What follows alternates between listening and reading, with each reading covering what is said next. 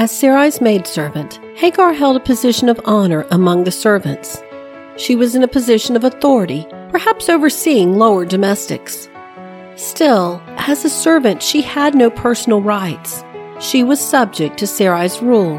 When Sarai devised a plan to bear children through Hagar, Hagar had no say in the matter.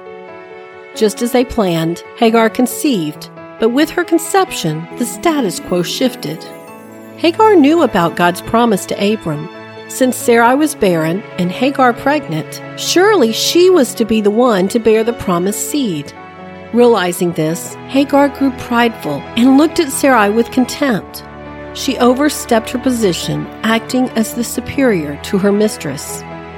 Though our modern translations give the impression that Sarai mistreated or abused Hagar, the actual word for treated means to humble or put in place. In other words, Sarai made it clear to Hagar that she was still a servant and not above Sarai. Not willing to accept the rebuke, Hagar ran away. Hagar could have taken Sarai's scolding to heart and humbled herself. As Abram's wife, albeit secondary wife, Hagar could have presented her case before him. Instead, she ran away. Do you grow prideful when you find yourself in an elevated position?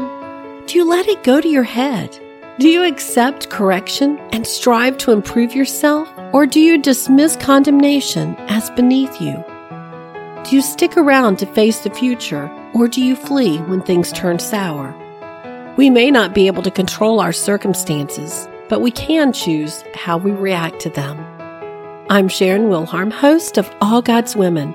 For more stories of women in the Bible, visit allgodswomen.com. If you enjoy listening to All God's Women podcast and radio show, you're going to love my brand new Women of Prayer Bible study.